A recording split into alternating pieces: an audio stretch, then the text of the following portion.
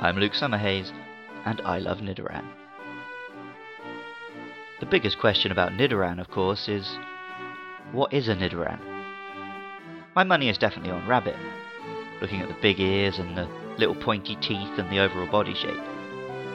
As it evolves, we see some sort of hybrid between a rhinoceros and a hare, and then later a straight-up kaiju. But the initial Nidoran itself is definitely a kind of rabbit. Some aspects of the evolution and the poison typing make a little more sense when you start applying some Japanese mythology about rabbits.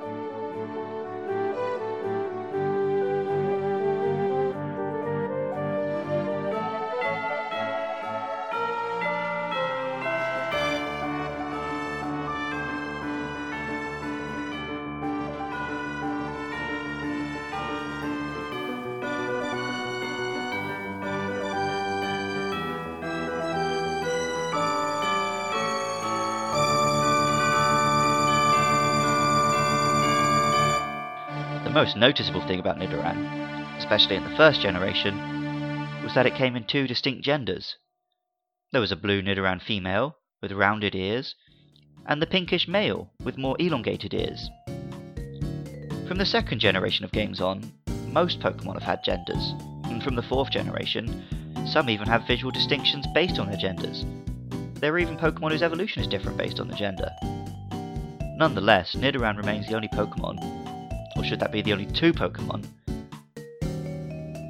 to have distinct Pokédex numbers for the male and female counterparts. Perhaps breeding and gender was planned for the first series of games, but was scrapped, and the Nidorans kept the distinction because the evolutions are different. Maybe the separation of male and female is a reference to the term breeding like rabbits. We'll probably never know for sure, but the pair seem awkward and out of place among the modern roster of Mon. At level 16, Nidoran evolves. A male becomes a Nidorino, and a female a Nidorina.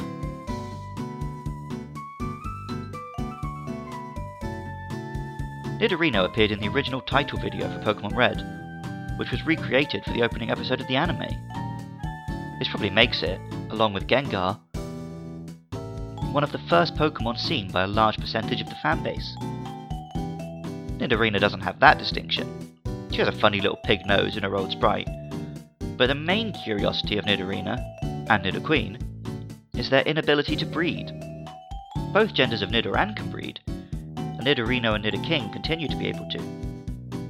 The most likely explanation I've seen online is simply that it was too complicated to program distinct Pokemon to be able to produce infants of both male and female Nidorans. Beyond that are some brilliant theories, suggesting Nidoqueen has undergone menopause, or that it's a reference to real-life rhinos not breeding in captivity. Noggin did a great video on the subject, which I'll link to in the show notes. Overall, I always consider Pokemon breeding as a game mechanic not worth looking at too closely. Do all these mammalian creatures really lay eggs? Can I really breed 200 of this deadly accursed ghost to find the perfect stats? Can Skitty and Wailord really, Best not to think about it. Nidorino and Nidorina evolve into Nidoking and Nidoqueen, respectively, with a Moonstone. Sweet Banana Gaming on YouTube did a video that speculated that this was a reference to the Moon Rabbit. The Moon Rabbit is a popular folktale in Asia, including Japan. It references a silhouette of a rabbit grinding potions on the moon.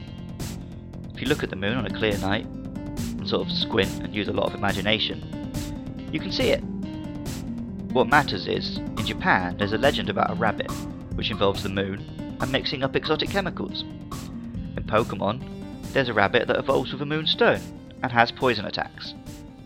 The connection does seem to make sense.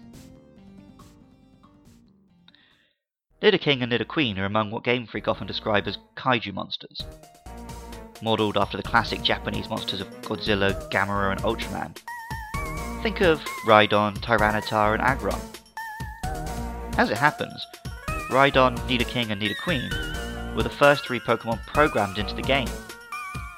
Perhaps as a result, all over the game world the generic statues on top of pillars show Pokemon of this body type.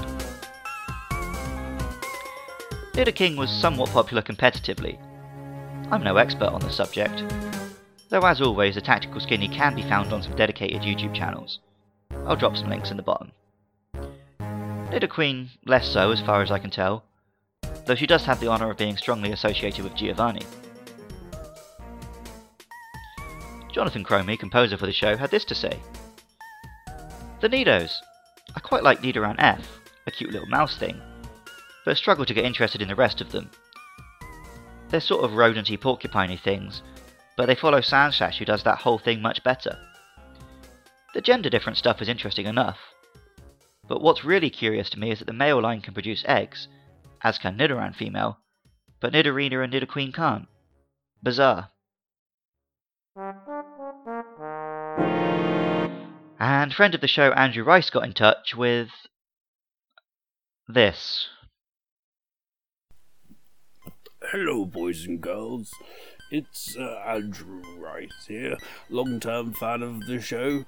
I wanted to give you some opinions on your boy and girl Nidoran.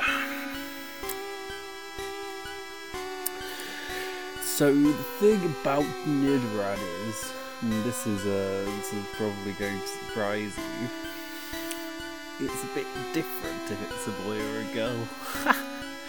Isn't that just crazy? Imagine that, boys and girls being different. So, I did lose my accent for a minute there, just thinking about the joys of the differences between boys and girls. But it's back now. And I just wanted to say they're such jolly little chaps and chapettes. They've got a nice horn, ears, all the features that you would like from a little poisonous mouse thing, probably. I mean, I'm sure you've already heard all the opinions on what a Nidoran is from your boy Luke at this point. But yes, good. A solid 8 out of 10. Goodbye, Luke. Goodbye.